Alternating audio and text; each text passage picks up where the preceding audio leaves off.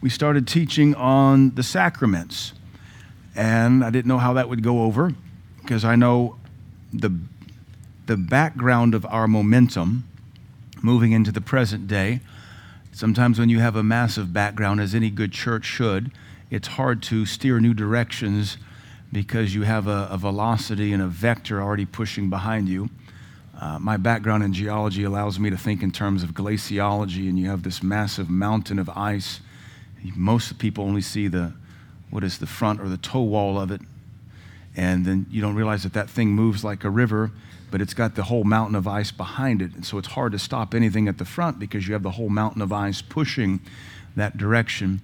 And so when you're trying to introduce new things to a church, you have to be mindful of where it's coming from and what can be done to help its current movement or current trajectory. That being said, we started teaching on the sacraments because I hit upon some things and observed some things concerning the sacraments that we are really ignorant of as not Catholic, not liturgical, not what's termed a high church. And the term high church just means you're coming from a place of more liturgy, a priesthood, and that's not been us as charismatics, Word of Faith. Some of us are recovering Baptists. My Baptist friends call me a recovering Baptist, recovering Methodists, recovering Presbyterians, recovering Pentecostals. I think I'm a recovering charismatic, to be honest.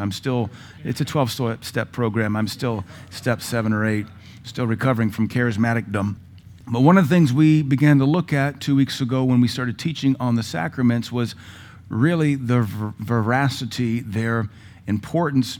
And I think the thing we probably also saw was that the high churches, that is churches with liturgy, churches with quote-unquote sacraments, they take the things of God perhaps more serious than other churches do.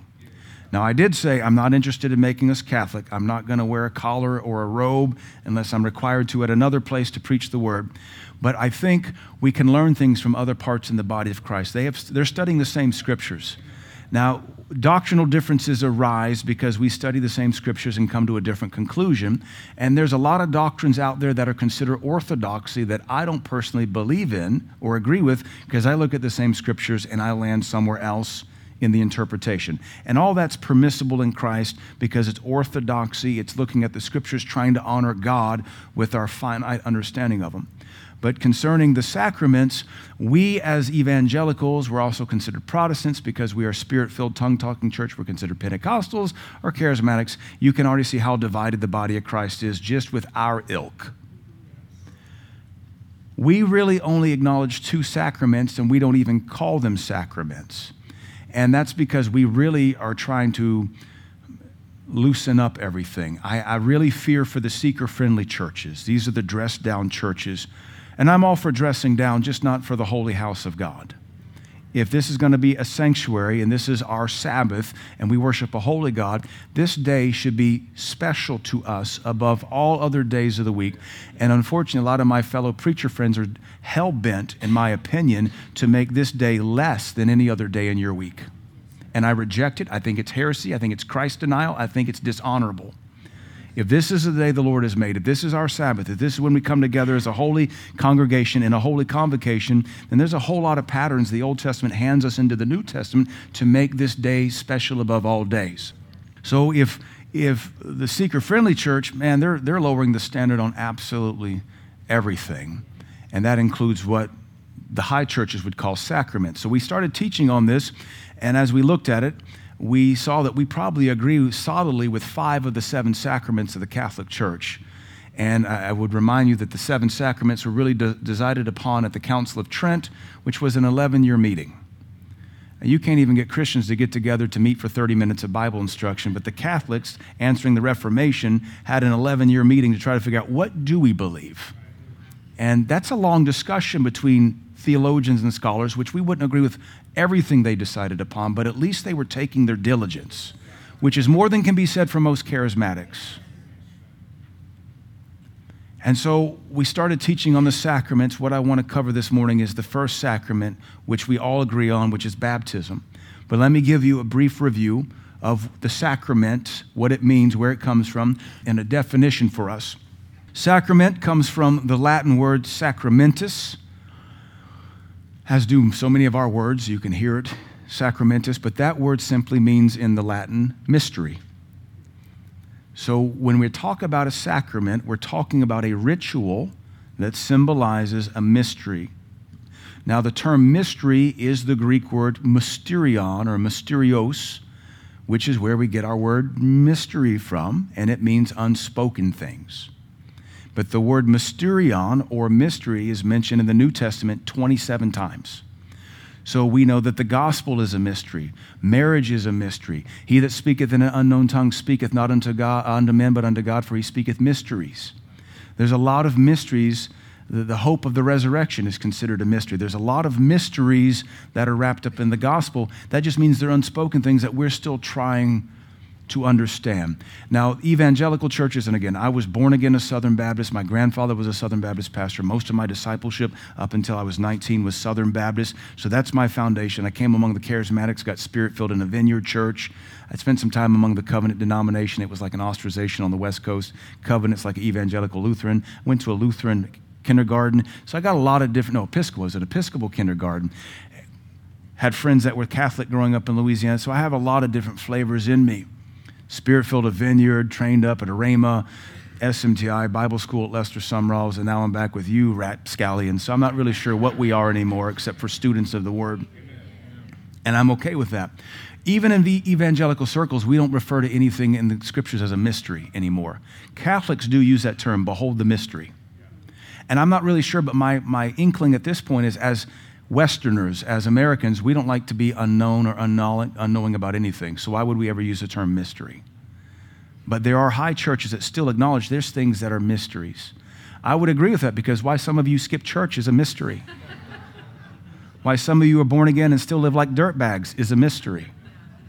How you can call yourself a Christian and still have your carnality is a mystery. So we acknowledge mysteries. We just don't want to use the term mystery because it means we don't know something. And if Americans are prideful about anything, it's their knowledge. We know everything and we have the Google. Because what we don't know, we can just turn aside and Google it. So, well, I knew that forever. Yeah, you didn't. Sacraments, therefore, are rituals or rites that reflect some of the New Testament's mysteries. And I even think with evangelicals, you start talking about rituals and they freak out because they think it sounds pagan. But a ritual just means a practice. And we don't have a problem with our football rituals or our hockey rituals or whatever our superstitious rituals are. You wear the same socks, that's a ritual. You got to sit on this couch for the team to win, that's a ritual. Yeah. You're superstitious, you spill salt, you throw some over your shoulder, you won't step on a crack. I mean, Americans are just as superstitious as the pagans are. We just wrap it up in whiteism. Eurocentrism.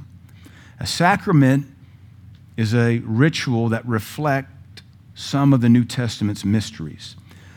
A sacrament is a ritual that reflects or symbolizes a spiritual truth. And then the definition we looked at 2 weeks ago that I think opened our eyes even more and probably whet our appetite to study this more closely was that it's a Catholic definition that a sacrament is no mere ritual, but it's a ritual that actualizes what it symbolizes. And that's just a fancy way of saying it is a ritual, and we're full of them as Christians and Americans. It's a ritual that makes power available. Now, they would use the term grace, or they would use the term the Holy Spirit. It's a ritual that administers the Holy Spirit. We wouldn't disagree with that. We just have different verbiage. And again, I'm not trying to make us Catholic, but I'm studying a lot of different parts of Christian history, and there's things we've walked away from and things we've picked up and things they've walked away from. And honestly, our churches have been chop sueyed up because of things we disagreed with and we walked away from. And there's nothing new under the sun. So we want to get back to some of the things of the Bible. A sacrament makes the symbolized power available to the believer. And I think the greatest sacrament we looked at that we didn't even consider a sacrament will be the seventh one we cover in this series, and that is the sacrament of marriage. And when we understand this definition in light of marriage, that it is a ritual, a sacrament is a ritual that makes power available, that is no more greatly symbolized or demonstrated than in a marriage ceremony. Because in a marriage ceremony, it is a ritual. Unless you go to the justice of the peace, which I think is dishonorable. Now, if you did, no condemnation, but we have a higher standard than going to the JOP to say our vows. I think it's dishonorable towards God. I think it's dishonorable towards the institution that is marriage. A JOP is where the homosexuals go get married, not Bible-believing, blood-washed children of God. In the wedding ceremony, you have an officiant, the man of God, who has been authorized through the laying on of hands, which is another sacrament. They call it taking holy orders. We call it ordination into ministry. And through the power vested in the minister, he pronounces. Without that pronunciation, they are not husband and wife. They are not one in the eyes of God. Now think about the power and the authority delegated to a holy man or woman of God. Mostly we see men of God officiate. And we're a little bit progressive in this nation now, having post-feminism, no bras and hairy armpits because we're women. Hear us roar. You mean screech, but yeah, whatever. Through the power of God invested in that minister, he looks at this guy and this girl who've come together before the house of God, before the congregation of God, before the man of God, in the presence of God and the holy angels, and said, we believe we're called to be together forever. And until that minister ordained of God, to say nothing of the state, until he says, I now pronounce you man and wife, they are not man and wife. And something powerful goes into effect. And now here comes the grace of God upon the man to be a husband, and the grace of God comes upon the woman to be a wife, and now they two are one flesh and one in the eyes of God, all because of a ceremony. So that's a perfect example of this Catholic definition that a sacrament is a ritual that actualizes what it symbolizes. It makes power available, but that also means if that ritual doesn't take place, power is hindered. Because you can live together in common law marriage, but you're just a bunch of fornicating dogs. And, of course, the state, the government recognizes marriage as common law after 7 years or 8 years or whatever it is, but God still wasn't involved in any of it. So you're devoid of the power and the authorization to be a real husband or a real wife. You're just shacking up, filing tax returns together. So let's dial that back then now and talk about baptism. And if we're going to talk about baptism, I want to talk about the biblical precedent for baptism, because this is an important doctrine. It's one that's very much debated. In the body of Christ, we debate, do we sprinkle, do we dunk? Does baptism save? Does baptism mean anything? Is it just a dead ritual with tap water? Do we need to be baptized in the creek? Can we do it in a baptismal like we have over here? Does it need to be moving water? Is it sacrilegious to get baptized at the YMCA or public pool? Does it have to be in the wintertime? There's all these debates because I think people get bored with studying the Bible, so they'd rather fight with each other over it. Certain things are pretty much nailed down in stone in the scriptures. But I want to talk about the trajectory in the scripture of baptism, because it's important to know how the doctrine builds upon itself. One theologian, and I think it's kind of a held statistic, baptism is such a significant thing that they estimate 1/3 of humanity has been water baptized. That's how powerful and important it is.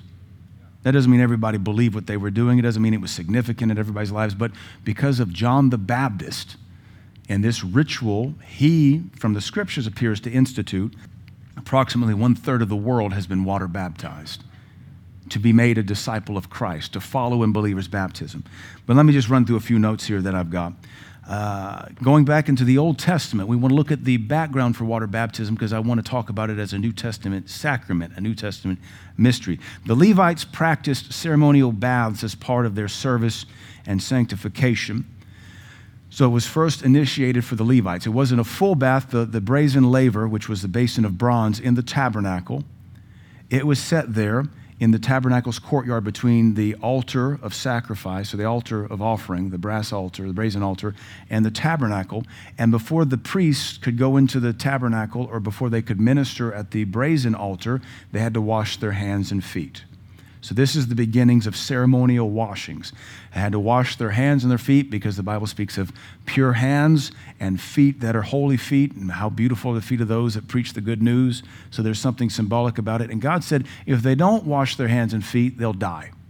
So that's pretty significant. That kind of would seem to indicate this is a ritual that makes power available. Because if you don't do it, you die. So this is a ritual, admittedly a ritual that gives them power to live. And that's what God says. If they don't do it, they will die. The obedience made power available to them. Also in the Old Testament, lepers were washed. Once they were cleansed of the leprous issue, they were washed. Blood issues in women and seminal discharges in men or from men were required washings to enter back into the tabernacle of the congregation. If you were to touch a corpse or anything dead, a human, you were required to wash by the waters of purification. And let me step on the kind of the hyper-excited temple movement. Everybody's excited about the red heifer. If you know anything about it, there's all this excitement about the red heifer. The red heifer was simply used to create the waters of purification. This is in the book of Numbers.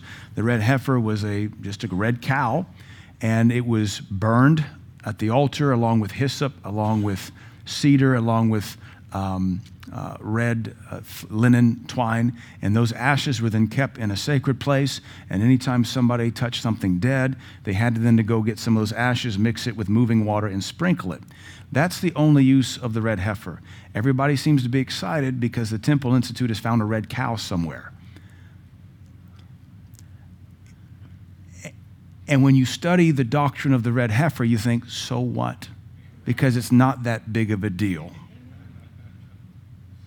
And I don't mean to poo-poo upon you if you follow these Christian television programs. So what are you going to do now with the red heifer? You're going to make some waters of purification. Is anybody that's been at a funeral going to get sprinkled with it? So they make a big deal out of it. And as I study the scriptures, wrote extensively about it in my book on botany, I really just still think, so what? There's so many other things that still have to be fulfilled. We're excited about a red cow. That aside, I don't mean to bust your pro-Israel thing. I will remind you, we pray for the peace of Jerusalem, but the most liberal aborting nation on the planet is Israel. Israel aborts more babies per capita at a much later term than us. Nobody seems to kill babies quite like Israel does today. One of my friends got to meet with their basic parliament, the term escapes me, and they said, why are we losing evangelical support? And my friend told them, because you murder more babies than we do. So pray for the peace of Jerusalem because the psalmist said so, but also pray for the repentance of baby murdering. They also are very pro-gay in Israel. He said, my friend also told him, he said, your enemies know your law, talking about the Muslim nations around Israel. Your enemies know the law of Moses, and they know that you don't honor it. Your enemies honor their Quran, and they believe their God is for them more than your God is for you because they keep their laws and they know you guys don't. That is a pretty bold man to say that to basically a senator in their parliament. It's not a parliament, and the term escapes me. It'll come to me here in 15 minutes, but we'll move on. Naaman the leper was healed by dipping 7 times in the river Jordan, which of course most folks will agree is a foreshadow of baptism, but it took obedience to make power available to him, and not 5 times and not 6 times. He had to fully obey the command. It also begins to build this doctrine of dipping, submerging. The word baptizo, which is a Greek word that we translate into baptism, it means to submerge. It actually is a linen term where you would dye linen by submerging it. You don't dye linen by sprinkling it. You dye linen by baptizing it. So baptizo means to submerge. So that ends the debate right there. Do you sprinkle or do you submerge? If you're going to obey the Greek word chosen by the Holy Ghost, you're going to dunk. All right. Now this is where I want to slow down for a second and teach you history that is only alluded to in the Bible. And what I have to say has been thoroughly studied out for 85 or 90 years since the Dead Sea Scrolls were discovered in 1943, 1946. Some of what we know was also written by Josephus, the historian of the Jews, in his Antiquities of the Jews and the War of the Jews. Josephus was a first century Jewish historian who wrote for the Romans concerning the Jews, but he understood Judaism very well because he was a Jew. In the time of Jesus, and leading up to the time of Jesus, from the time of the Maccabees and the Maccabean revolt into the time of the Romans and the time of Christ, that Judaism had 3 major sects. We're not talking gender, sects like sectarian. You had the Sadducees, which the Bible speaks of. You had the Pharisees, which the Bible speaks of. And then you had what were later called the Essenes. Now, the Essenes did not call themselves Essenes. The Essenes were called Essenes by people later. And the word Essene, the etymology is basically doers of the word. It's a pretty good thing to be known by. The Essenes are alluded to by Jesus and by Paul, and you would have to understand their doctrine to know the allusions to it. The Essenes were a sect of Judaism, and please, when we think about Jesus and the Jews, we kind of think of them as a homogeneous group of believers, but they were not, just like the body of Christ is not today. Anytime you have a system of belief, you give it enough time, it will turn sectarian. We'll start to differentiate, and we'll go this way, and we'll go that way, and we'll go this way, and we'll go that way. So the Essenes were no different. Actually, the Essenes departed from the mainstream of Pharisaical Judaism, what later became Rabbinical Judaism, because they felt like the priesthood was compromised. And they felt like the genuine priesthood followed through the line of Zadok and the Zadokites. And so they spun off and they left basically Jerusalem and gave up the temple and gave up Jerusalem because they didn't feel like the Pharisees and the Sadducees were doing things as they ought to be done about 100 BC. And so they established a community exactly due east of Jerusalem. Actually, we have a picture if we want to throw that up, and we'll be able to see it. One of the critical verses to the Essenes was Isaiah 40, verse 3, which says, "Behold, a voice crying in the wilderness, make straight paths for his feet." And so here we have basically a map of Israel. You see Jerusalem here on the western side. Here's the Jordan River. And because of a lot of prophecies in the book of Ezekiel, they looked for the Messiah to come from the east. Ironically enough, when Jesus came marching into Jerusalem, he came directly from the east and fulfilled all those prophecies in Ezekiel 43 and 44 and 46. So what the Essenes did about 100 or so BC, they departed the Maccabean dynasty, which is just a family that ruled Israel, and they set up in Qumran in a community. That way they could be near the wilderness looking for the coming of the Lord, the Messiah. So that's where they set up. You can leave this up the whole time if you want to there, Dylan. Everything they believed was based on the Old Testament, and they began to develop doctrine as they sought God and waited for the coming of the Lord. Just like we study what was given to us in the New Testament, and we're working out doctrine, looking for the coming of the Lord. We're creating doctrine from the Scriptures about the great falling away. We're creating doctrine right now about the rapture because it's given to us in the Scripture. The Essenes were no different. They called themselves the repentant ones of Israel, which kind of indicted everybody else. They really felt like they were the true believers who had stayed true to the Scripture. But they were also very, very pro-Messianic. They were looking for the Messiah. And they had a lot of fascinating doctrines. One of them is that they believed there were two Messiahs coming. One would be from the tribe of Levi to fulfill Levitical priestly duties in fulfillment of the Scriptures that said there always be a priest of your lineage. They also believed there would be a Davidic Messiah who would fulfill kingly roles. That later got wrapped into a doctrine called Melchizedek, a priest king. So the book of Hebrews that talks about a Melchizedek priesthood, that was an Essene doctrine. This is pretty trippy stuff because there's nothing new under the sun, and God always has a people looking for him, and they're studying and working out doctrine These Essenes practiced daily ritual baths to stay clean, because they were really big on the priesthood. And the priests had to stay daily clean, so they felt like they should raise the bar and stay clean themselves. They also, if you were going to join their sect, they required a conversion baptism. You had to demonstrate a faith in their doctrinal statement, which was based on the Torah, and then they required a conversion baptism so that you could say, now I've washed and I've come out of these waters, these living waters, and now I'm one of you. They rejected the Jewish sects that had control over Jerusalem, the Sadducees and Pharisees, believing the former was a corrupted priesthood and the latter were legalistic and were a hindrance. It's believed that they were established by a high priest of the Zadokites in about 100 BC, and they referred to him throughout their teachings that we have record of through the Dead Sea Scrolls, because they have a bunch of doctrinal scrolls, as the teacher of righteousness. They didn't think he was the Messiah, but he was their leader and their founding leader. He was the teacher of righteousness. They believe that he was possibly the high priest of the Zadokites that was run out. The other interesting thing that is important for us in this study this morning is that the Essenes had basically two groups. You had the celibates who never married because they believed that it would hinder them, and then you had those that did marry.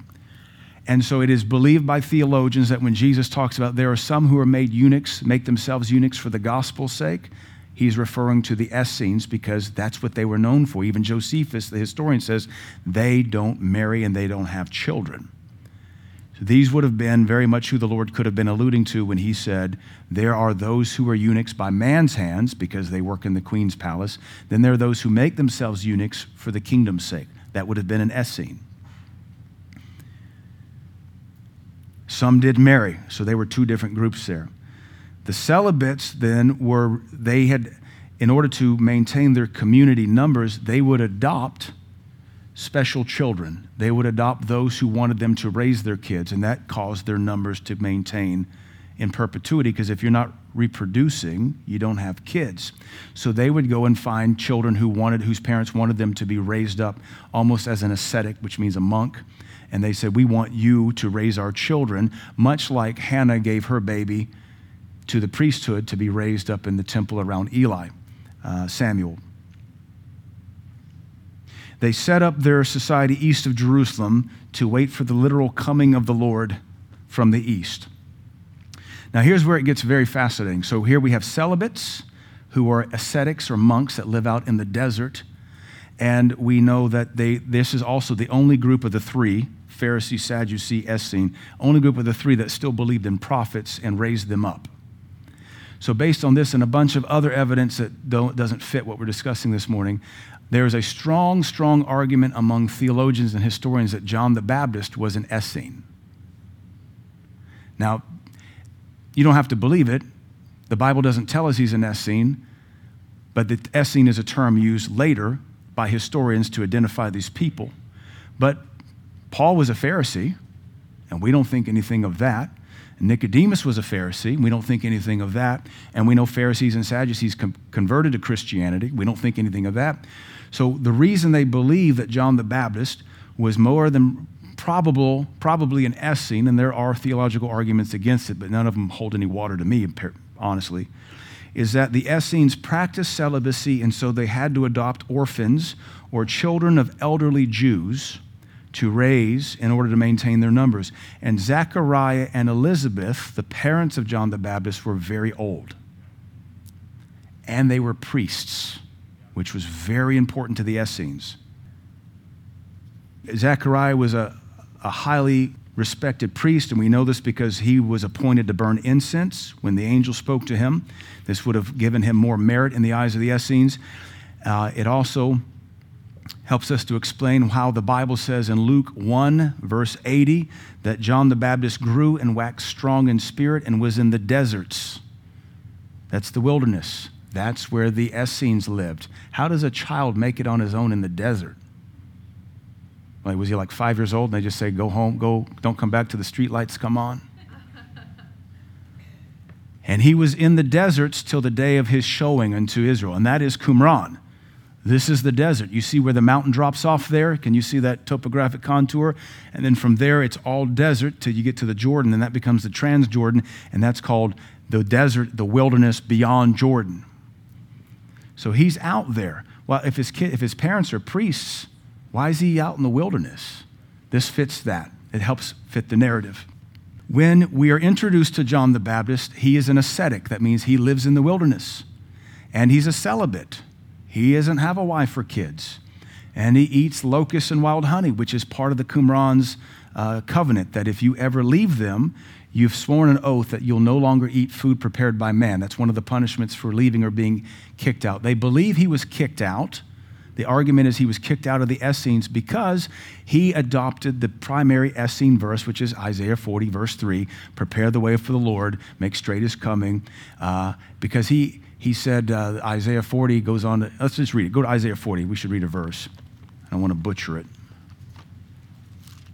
Isaiah 40, verse 3, this is a key Essene doctrine, a key Essene verse. We know it from the Dead Sea Scrolls. We know it from history. This is one of their important verses, just like if we were Word of Faith, we'd say Mark 11, 23 and 24. That's a key verse for the word of faith, just like John 3:16 is a key verse for the Baptists.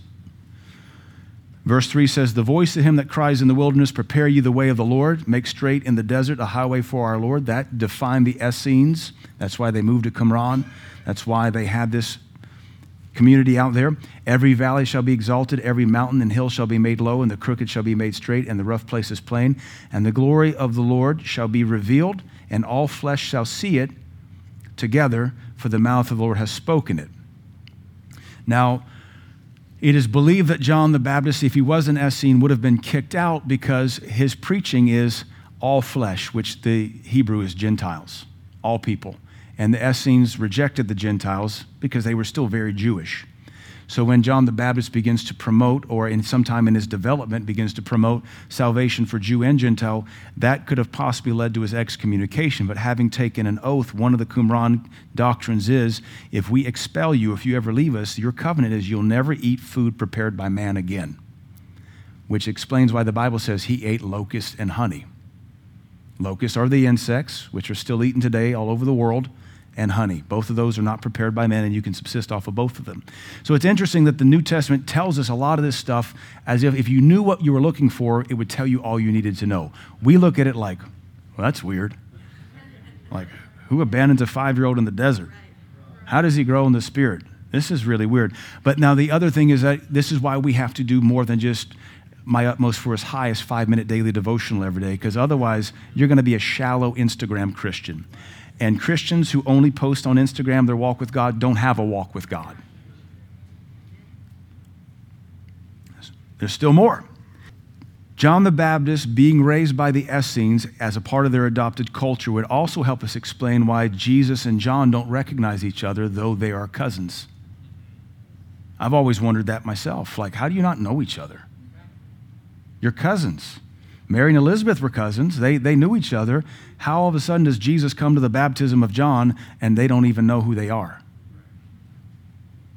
Well, if John had been adopted by the Essenes and raised his whole life till about 30, that would explain why he's never seen his cousin Jesus, nor would he recognize him. It isn't just because the beard is a good disguise technique.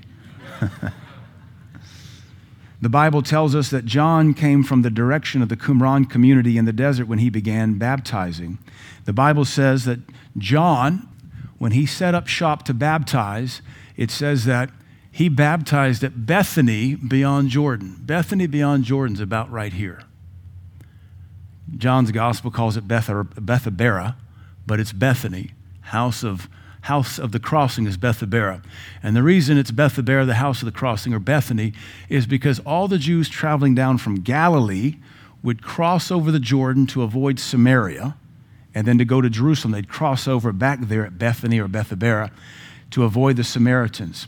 So the Bible tells us that when Jesus came to be baptized, he came down from Galilee and would have crossed where everybody else was crossing at Bethany beyond Jordan to be baptized. Let's go to, let's see here. Let's go to the Gospels. Let me read you a passage in Luke. Go to Luke chapter 3. We're talking about the sacrament of baptism. Now, keep in mind, this is all a little I won't say subjective. It's evidence we're looking at. The Bible doesn't declare clearly that Paul or that John was an Essene, but everything he's doing, everything he's teaching is very Essenic in nature. And the Essenes produced the prophets. The Essenes maintained celibacy. They maintained the scriptures. They rejected the Pharisees as Jesus did. They rejected the Sadducees as Jesus did. They were the only ones patiently anticipating a Messiah and lived accordingly. Here in Luke's gospel, verse 2, Ananias and Caiaphas being the high priest, the word of God came unto John, the son of Zacharias, in the wilderness. So he is out in the wilderness, and the word of God comes unto him and activates John the Baptist's ministry. Now you keep in mind, we're going to assume he was raised Essene or Cynic, so he has a strong doctrine of baptism. There's a baptism for conversion, and there's daily purification baptisms to stay clean before his God. He's a celibate. He's a monastic or an ascetic living out in the desert place by himself, and God activates him through the word of the Lord. Verse 3, and he came into all the country about Jordan, preaching the baptism of repentance for the remission of sins. That is an Essene doctrine. to be baptized for the remission of sins, to be baptized in the waters of purification. Let me read you a quote from the Qumranic doctrine. These aren't scripture, these are just scrolls that record their doctrine and their statement of beliefs. They are 2,000 years old. That's why they say the Dead Sea Scrolls and their discovery is one of the greatest discoveries in archaeological history. Also, it's worth studying. We could do several nights of teaching on it. I don't know it well enough to take that many nights. But when they found the scrolls in the caves of Qumran by a Bedouin who stumbled in the caves, they recognized that they are from history, and they have multiple copies of Isaiah and most of the prophets and Amos and some of the books that are in the Apocrypha that we don't have, and then all these doctrinal scrolls. And what they found is that there is little to no error between first century scrolls of Isaiah and the most recent ones we'd had up until that point, which were like 800-900 AD. That gave great encouragement that these scriptures that we study have not changed like your moron cousin tells you they have. Or your Instagram page or whatever you listen to. So here's a quote from the Qumran doctrine. He said, this is talking about their doctrine of baptism for remission of sins. Now think about it. This isn't the Bible. This is Jews seeking God, waiting for the Messiah. This is the doctrinal conclusion they've come to in trying to find salvation through a coming Messiah. Through an upright and humble attitude, a man's sin may be covered, and by humbling himself before all of God's laws, his flesh shall be made clean. Only thus, with his heart humble and obedience, can he really receive the purifying waters and be purged by the cleansing flow. Now that is Essene doctrine before the time of Christ. That feeds their doctrine of baptism, because we're trying to figure out, where does baptism come from? Especially for the remission of sins. It was Essene in nature. This is John's discipleship. This is his upbringing. He's called to prepare the way, because Isaiah 40 verse 3 is an Essene theme verse. John is apparently raised that way, and that when God calls him to prepare the way of the Messiah, he goes back to all of his training. Now you think about it, if all that is accurate, as far as him being raised by the Essenes, his birth was foretold by the angel, he was born the forerunner of Christ, the sovereign hand of God would made sure he wasn't raised a Pharisee, because that would have hindered it, not raised a Sadducee, not even raised a priest, raised by those who God had waiting for the coming of the Messiah. So all this doctrine is being put into him, because just like you and I are working out doctrine without foundational apostles writing scriptures, we don't write scriptures anymore. We base new doctrine that we're building on the scriptures already given to us. Same with the Essenes. They're building messianic anticipation on the Old Testament, and they seem to be the most cutting edge because they're the ones that a lot of our New Testament sounds just like.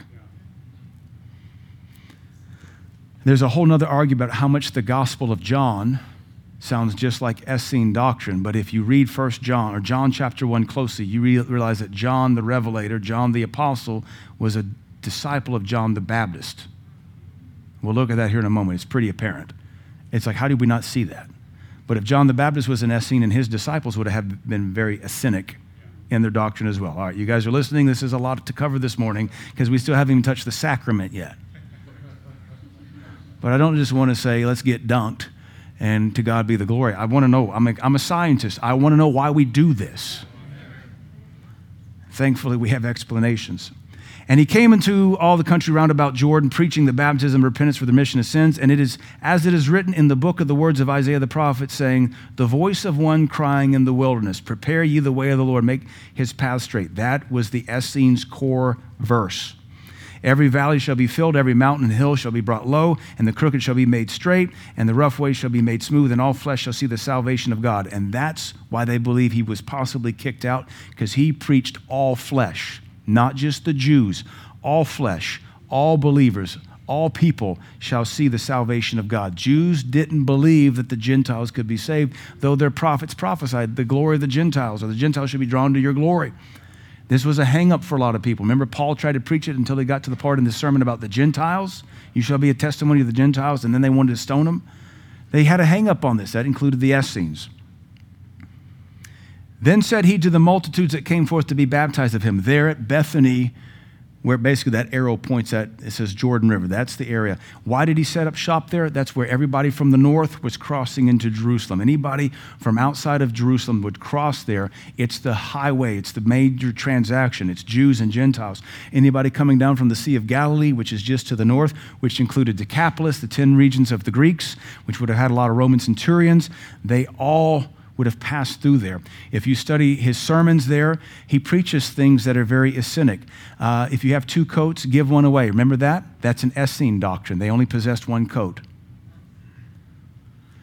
If he said, don't bribe, the Essenes had a community standard. They shared all things in common, which sounds just like Acts chapter 2. They had all things in common. There was a shared community. So you see the early church, we won't say inheriting it, but man, it just looks like it fits. They're living like the Essenes did, sharing things, not being greedy, having all things in common, distributing for the poor and those who lacked. He said to the multitudes that came forth to be baptized of him, O generation of vipers. Now, what's interesting is this had to be a known practice because all of a sudden you have some dude in the wilderness with a beard dressed in a hairy coat and a leather belt, which is reminiscent of Elisha, who wore a hairy coat. And he's baptizing and preaching where Joshua led Israel over to fight Jericho. He's preaching right where Elijah was caught up in the whirlwind. It's the same place. All this is very prophetic and reminiscent. The baptismal practice had to be very common. Otherwise, why would all of Israel line up to participate? Like, you're not just inventing some new ritual and everybody's going to get in on it. This is something they knew the Essenes practiced, and it's also believed there were Essenes in every community around Israel as kind of like evangelists. Anyway, he said to the multitude, O generation of vipers, who's warned you to flee from the wrath to come? One of the doctrines of the Essenes was that God would come and judge his enemies with fire and fill his believers with the Holy Spirit. That's an Essene doctrine as recorded in the Qumran scrolls. Bring forth, therefore, fruits worthy of repentance, and begin not to say within yourselves, we have Abraham to our father, for I say unto you that God is able of these stones to raise up children unto Abraham. And now also the axe is laid unto the root of the trees. Every tree, therefore, which bringeth not forth good fruit is hewn down and cast in the fire. That's the words of Isaiah and Ezekiel. They talked about cutting down wicked plants. And the people asked him, saying, what shall we do then? Now think about this. He has a movement going, and it's not a feel-good movement. It's definitely not seeker-friendly. He's an ascetic. He's not married. He's a celibate. He's dressed in uncomfortable clothing. He is there at the busiest crossroads in Israel, especially for the Jews, but also for the Romans and the centurions. And he is not winning friends by polite, sweet, telling them how to have their best day ever. They show up, and his sermon appears to be the same thing every day. Who's warned you to flee? Who told you to come to me?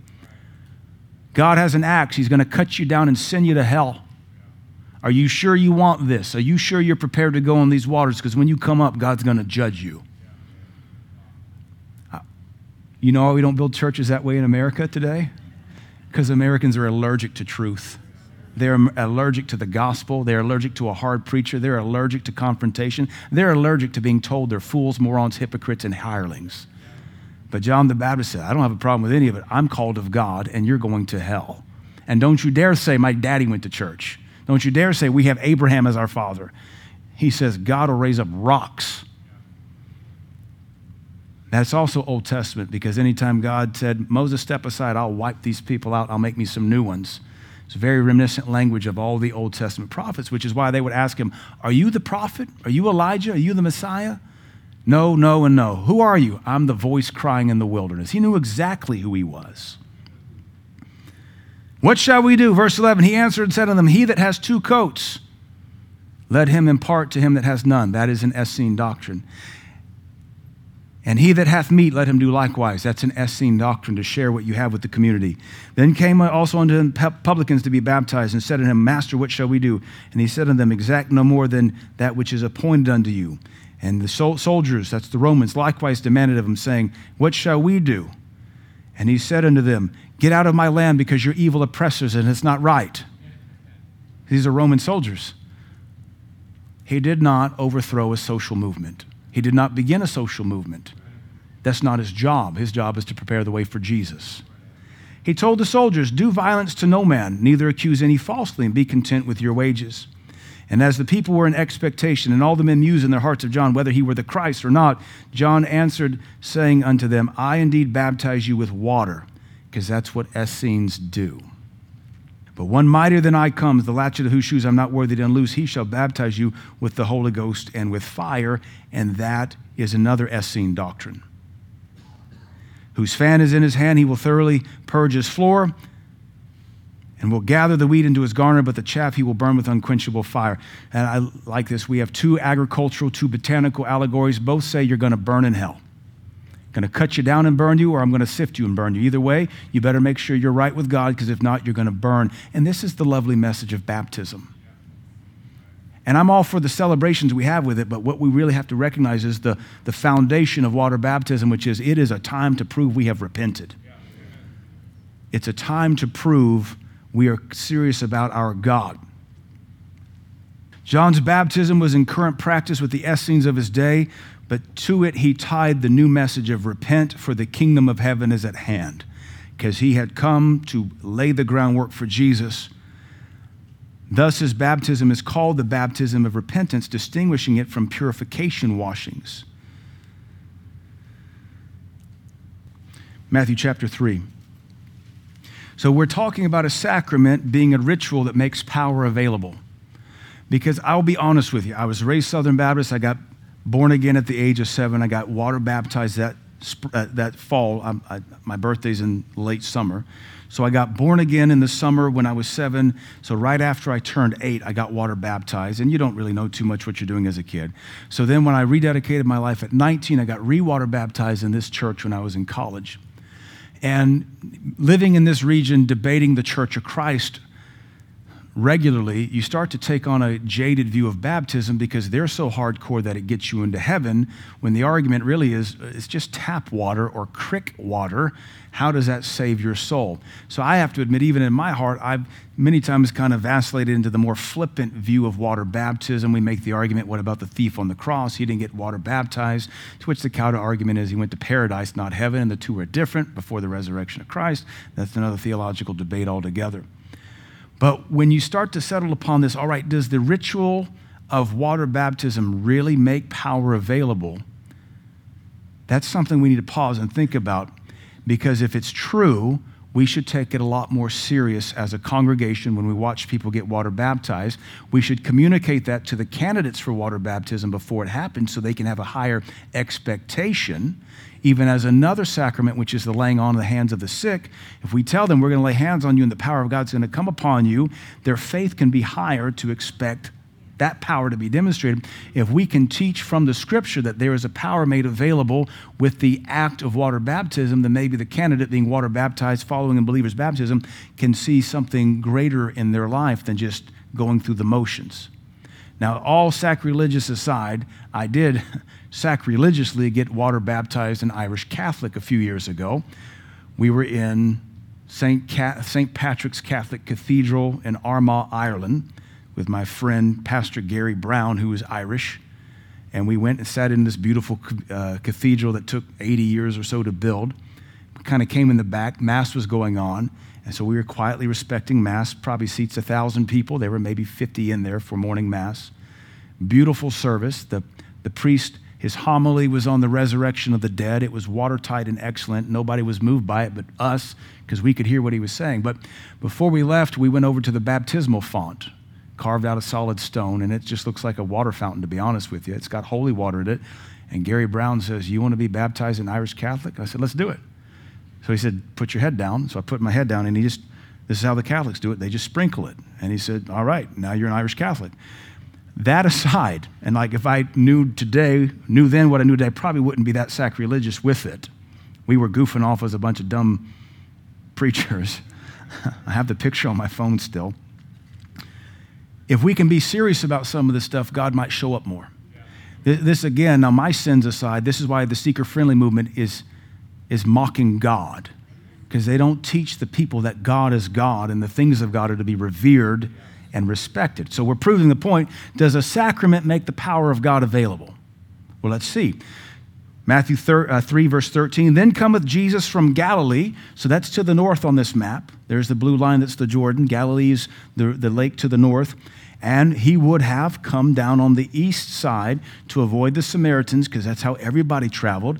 And then when he got down to where the arrow says Jordan River, there it was Bethany beyond Jordan, or Bethabara, he would have crossed, and that's where John had set up his ministry. Jesus cometh from Galilee unto Jordan, unto John to be baptized of him. But John forbade him, saying, I have need to be baptized of thee. Comest thou to me? Like, I need to be baptized of you. Why does he say that? Because he says, I could see God say, behold the Lamb of God that taketh away the sins of the world. So as he sees him coming, the other Gospels tell us John the Baptist hears a word of knowledge, and the Holy Spirit says, the Lamb of God. So now he knows who he's about to baptize. This is the Messiah. I'm sure he'd been wondering for weeks or months, when's he coming? I'm the one preparing the way. When's he coming? I'm preparing the way. When's he coming? And one day he looks up and here he comes. So that's why he says, I need to be baptized of you. You're the Lamb of God that taketh away sins, and you've come to me. And Jesus answering said unto him, suffer it to be so now, for thus it becomes us to fulfill all righteousness. Then he suffered him. And Jesus, when he was baptized, went up straightway out of the water, and lo, nothing significant or spiritual happened. The heavens were opened unto him, and he saw the Spirit of God descending like a dove and lighting upon him, and lo, a voice from heaven saying, this is my beloved Son in whom I am well pleased. So does baptism make power available? Well, had he been baptized, would the heavens have been opened? No. Had he not been baptized, would the Holy Spirit have descended upon him to anoint him to become the Christ? Up until this point, he was not anointed. He was not the Christ. That becomes a doctrinal dispute for many, because they want to think baby Jesus did miracles. There's no miracles until Jesus is anointed by the Holy Spirit. This fulfills the Old Testament pattern of prophets anointing kings, priests, and other prophets for their role.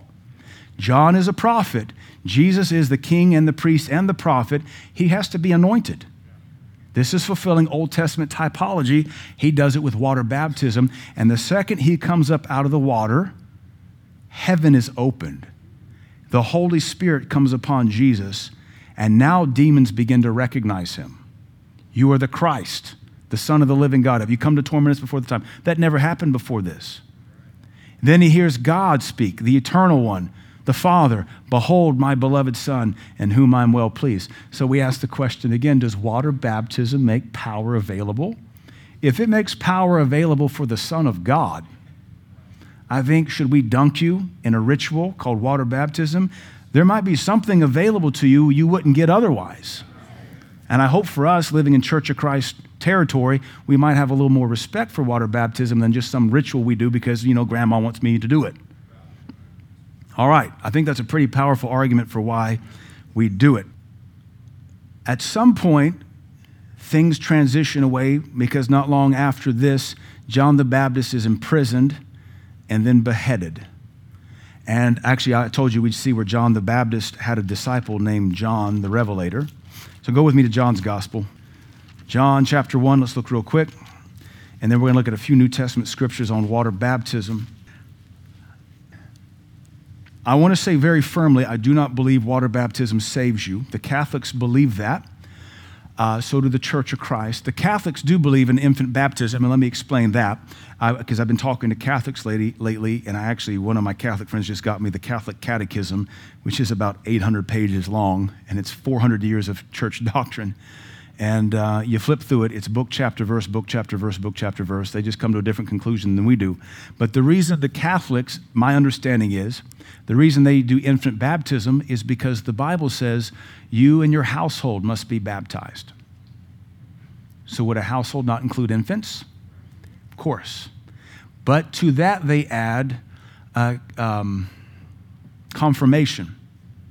And confirmation is when they come of age. I asked my Catholic friend Thursday, so what's that? He said, about 12 or 13. I went, sounds familiar. He says, so what's confirmation? He said, that's when you decide that you are committed to the Catholic Church. This is your church. This God is your God, and you're going to serve Jesus. That's confirmation. Well, I don't disagree with that. I'm not sure I'd agree with the order of it all, but I can't debate why they believe in the order of it.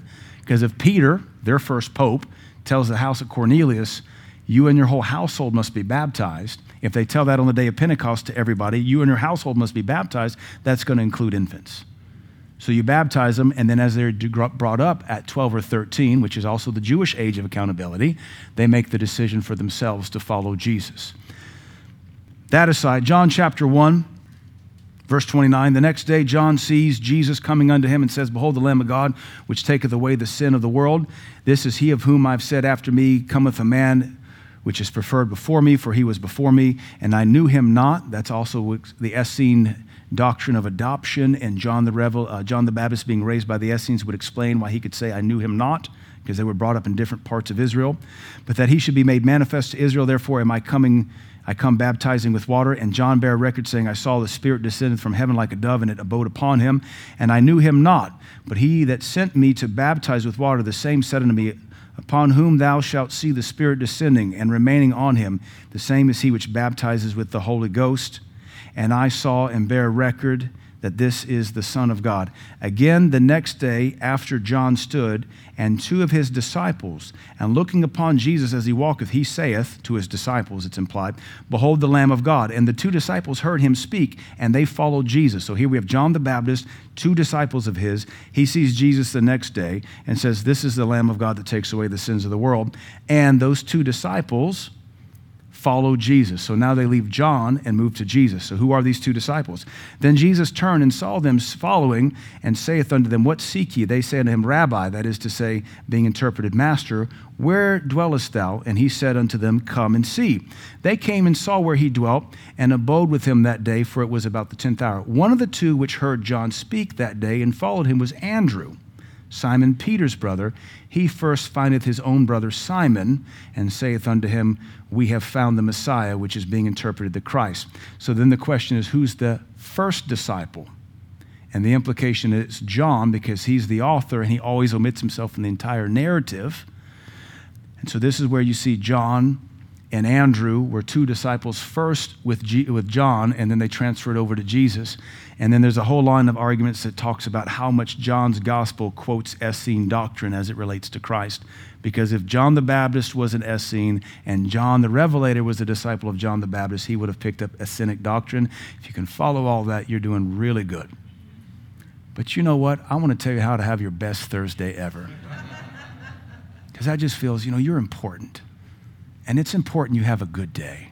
Every day. Just feel good. Just love yourself. Look in the mirror and say, gosh darn it, I'm worth it. Or we can magnify Jesus. All right. Real quick, Mark 16, because I've really got to start wrapping this up because we've not even touched on New Testament doctrine yet, or New Testament water baptism. Sacraments are rituals that make the power of God available. They actualize what they symbolize. That is to say, the power of God is made manifest in water baptism. What does water baptism symbolize? We know resurrection from the dead. Here in Mark chapter 16, the Gospels tell us, go ye into all the world, verse 15, preach the gospel to every creature. He that believeth and is baptized shall be saved, but he that believeth not shall be damned. I do not believe water baptism saves you from damnation. Here it says, if you believeth not, you are damned. Not if you are water baptized, not are you damned. It still makes power available, and we should still be water baptized. Jump with me now to Acts chapter 2. Actually, and Matthew's gospel, all power is given unto me. Now go ye therefore, teaching all nations, baptizing them. So there's power to go, power to teach, power to baptize. That is another verse that confirms that there's power made available in water baptism, because if authority has been given to Jesus, the first thing he authorizes his disciples, and that's us to do, is to go. We're authorized and empowered to go. We're authorized and empowered to teach and make disciples, and we're authorized and empowered to baptize. There is power made available when you teach and preach the word. If the word is not taught or preached, there's no power made available. And it also then follows through the logic that there's power to baptize. If we don't baptize, there's no power. Acts chapter 2, first sermon, verse 37. Now when they heard this, that is the crowd assembled at the upper room on the day of Pentecost, they were pricked in their heart, and they said unto Peter and to the rest of the apostles, men and brethren. Now, at first they thought they were morons. Now they're claiming them as men and brethren. What shall we do? Because they were pricked in their hearts. Then Peter said unto them, repent and be baptized, every one of you, in the name of Jesus Christ. Up until this point, there's been no believer's baptism, but there has been a steady doctrine of baptism. And it's a purification ritual. It's a symbolic ritual, and it's making power available. Repent and be baptized, every one of you, in the name of Jesus Christ for the remission of sins, and you shall receive the gift of the Holy Ghost. Here's where the Catholics teach that baptism imparts the Holy Ghost. We don't teach that. This we understand as a subsequent baptism. Repent, that's being born again. Be baptized, that's water baptism. Receive the Holy Ghost, that's the baptism of the Holy Ghost. We have three clear baptisms spelled out for the believer in the New Testament. Baptism into the body of Christ, according to 1 Corinthians chapter 12. Baptism in water, here, Matthew 16, Mark 16, Matthew 28, Acts 2, Romans 6. And then you have baptism in the Holy Ghost and fire, as is evident in Acts chapter 1 and Acts chapter 2. And then John's preaching where he says, there's a man coming after me whose shoes I'm not worthy to unlatch it. He'll baptize you in the Holy Ghost and fire. 3 baptisms, but we're talking about water baptism. Now, I love what my pastor says, Dr. Barkley, that we are baptized for the remission of sins, not the permission to sin. So there is a cleansing purge that washes, but we should see what the word remission means here in the Greek. I have a screenshot of it. Remission here means to release from bondage. So that would imply that water baptism has a power to release you from the bondage of sin. This is not to say I want us to start firing up the baptismal every time you're struggling with lust, unless it's an ice-cold bath and we hold you down till you promise to quit looking at porn. There's other tools in the kingdom to beat lust. Cold shower is helpful if you have that issue. Remission in the Greek also means forgiveness or pardon of sins, letting them go as if they had never been committed. But the question is baptism the only thing that remits sins? And to that we have to be careful. Acts chapter 10, I'll quote it to you because we're running out of time. Acts chapter 10, verse 43, Peter, again preaching, to him give all the prophets witness, that is to Jesus, Acts 10:43, that through his name, whosoever believeth in him shall receive remission of sins. There's no mention of baptism there. That through his name, whosoever believeth in him shall receive remission of sins. There's no preaching of baptism outside of John's baptism in Peter's sermon. And I almost wonder if it's that Peter doesn't believe they should baptize Gentiles. But when the Holy Ghost interrupts Peter's sermon and they all speak with other tongues, it's confirmation to Peter that they have been saved, they've been filled with the Holy Ghost, and that's why Peter says, can any forbid water now, that these should not be baptized, which have received the Holy Ghost as well as we. So in Acts 10:44 through 48, you see salvation, baptism of the Holy Ghost, and water baptism, 3 separate events, all 3 considered baptisms, but taking place out of order as they had been demonstrated prior in the book of Acts. When we get born again, we're baptized into the body of Christ. It is a spiritual baptism. The Holy Spirit takes us according to the teaching of Paul and puts us into the body of Christ, and we're made to partake of that same Spirit. Then we typically teach people to be water baptized, and they are. And that is symbolic of what just happened in the Spirit, but we're also seeing there's power made available, and it's important. We follow in the believer's baptism, and it washes us and cleanses us. And many folks have a powerful supernatural testimony of water baptism. And then we have the 3rd baptism, which is the Holy Ghost, where you're baptized with the Holy Ghost and fire. I don't know why you'd want to limp through life with only 2 out of the 3 baptisms. But Peter says that it's only belief in his name required for the full remission of sins. So we show you that so that we don't leave here today thinking I have to be water baptized to have my sins remitted. Now, one last verse, because you guys are listening so well and we need to wrap this thing up. It's a lot to cover. Acts chapter 8, real quick. Acts chapter 8, does water baptism make power available? Maybe we'll hit Romans 6 real quick. I think we have to hit Romans 6 real quick too. Acts 8. Here's the Ethiopian eunuch. He's getting a very long Bible story. I'm sure after some point, he was like some of us, like, I should not have picked up this hitchhiker. Should not have picked up Philip. I just asked him about this one verse, and here we are 9 chapters later. Man, this guy's a talker. I sit by these people on airplanes from time to time. But something happens Verse 36, and as they went on their way, they came into a certain water. And the eunuch said, "See, here is water. What doth hinder me to be baptized?" This also informs us that the gospel message includes the importance of baptism. Because how in the world else do you go from Isaiah the prophet and now the Ethiopians asking to be baptized? Except that the gospel involves this measure, this act called water baptism. So much that this Ethiopian's faith is so stirred, he interrupts his discipler, the Philip the evangelist, and says, "Hey, look, here's water." It's a massive caravan of chariots going back from Jerusalem to Ethiopia to Queen Candace. And he says, whoa, here's water. I believe, can I be baptized? And Philip said, "If you believeth with all your heart, thou mayest." And he answered and said, "I believe that Jesus Christ is the Son of God." All right. And he commanded the chariot to stand still, and they went down both into the water, both Philip and the eunuch. All right, well, if you just have to sprinkle, let's stand on the banks. They both go down into the water. And he baptized, baptizo, to submerge him. And when they were come up out of the water, the Spirit of the Lord caught away Philip. That would sound like power made available at this water baptism. I'm like, you disappear? That would be trippy, that if I'm doing baptism next time and we put one of you down and you come up and then I'm gone. Where did Pastor go? Azotus. Where is that? 30 miles away. That's what we call translation, when you're translated. Called away Philip, that the eunuch saw him no more, and he went on his way rejoicing. Probably because he didn't have to listen to that guy gab at him for the night.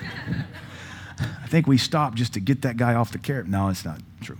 But Philip was found at Azotus, and passing through, he preached in all the cities till he came to Caesarea. So let's look at Romans 6, last 3 verses, because we got to talk real quick about what this symbolizes. And we've already confirmed it's made power available. Hopefully we can take baptism a little bit more serious. What does that power want to do? I don't know. Cleanse us for sure. Cast devils out of people. I've heard Baptists share those testimonies. One of our ladies, she saw the water turn jet black when she was baptized in the baptismal 30 years ago. There's powerful testimonies. If you ever saw videos from the Brownsville revival, people would go in the water, come up flopping like fish, screaming and shaking under the power of God. That'll wig out a Church of Christ. You can't make that stuff up. Romans 6, real quick, verse 3. Know you not that so many of us as were baptized into Jesus Christ, not water, but into Jesus Christ, were baptized into his death, that is submerged into the body of Christ. Therefore we are buried with him by baptism into death, that like as Christ was raised up from the dead by the glory of the Father, even so also should we walk in the newness of life. For if we've been planted together in the likeness of his death, we shall also be in the likeness of his resurrection. Knowing this, that our old man is crucified with him, that the body of sin should be destroyed, that henceforth we should not serve sin. For he that is dead is freed from sin. Water baptism symbolizes the power of death over sin, and I believe it makes power available to master sin. Where we are baptized for the remission of sins, not the permission to sin. So this is just the first of 7 sacraments we want to study and look at in new light. And I'm hoping that it will cause us to appreciate and revere the things of the Scriptures much more closely. I totally reject everything that is seeker-friendly, because it's a shallow, watered-down, dumbed-down insult to my God, his holy Scripture, and the prices that true ministers and Christians have paid for 2,000 years. Why would you turn the church into a seeker-friendly self-help center with a hot coffee bar and disco lights? How calloused and cheap is that when we're dealing with the risen God who makes power available? I'm hoping that this teaching over the next few weeks will cause us to revere the sacraments, the rituals, in a better way, that we would reverence God and see his power come in a mightier fashion. Anything we can do to get more power in our kingdom, in our church, in our families, I think we should do it. All right, you learned a lot this morning. You did very well. I know it was a little sleepy and dozy at times, but there's no way to church this up, or I can't do a t-shirt cannon and shoot this at you. We're not going to bring out, the girls in the tight clothing with the disco balls and do all that. No, there's no way to teach it but just to teach it. So if you fell asleep, go back and restream it. Stay awake. I don't know what to do. Also, by the way, most churches teach 30 minutes a day. I wouldn't even gotten to the first page of notes on 30 minutes. And we got too much to teach to make this one lesson last 8 weeks. So Again, hopefully you learned something this morning and you're like, there's more to this Bible. There's more to this Bible. TBN spent 30 years lying to me. There's more to this Bible. There's more to the Bible. There's more to the Bible than the seeker-friendly, skinny jean moron can say. There's more to this Bible. Amen?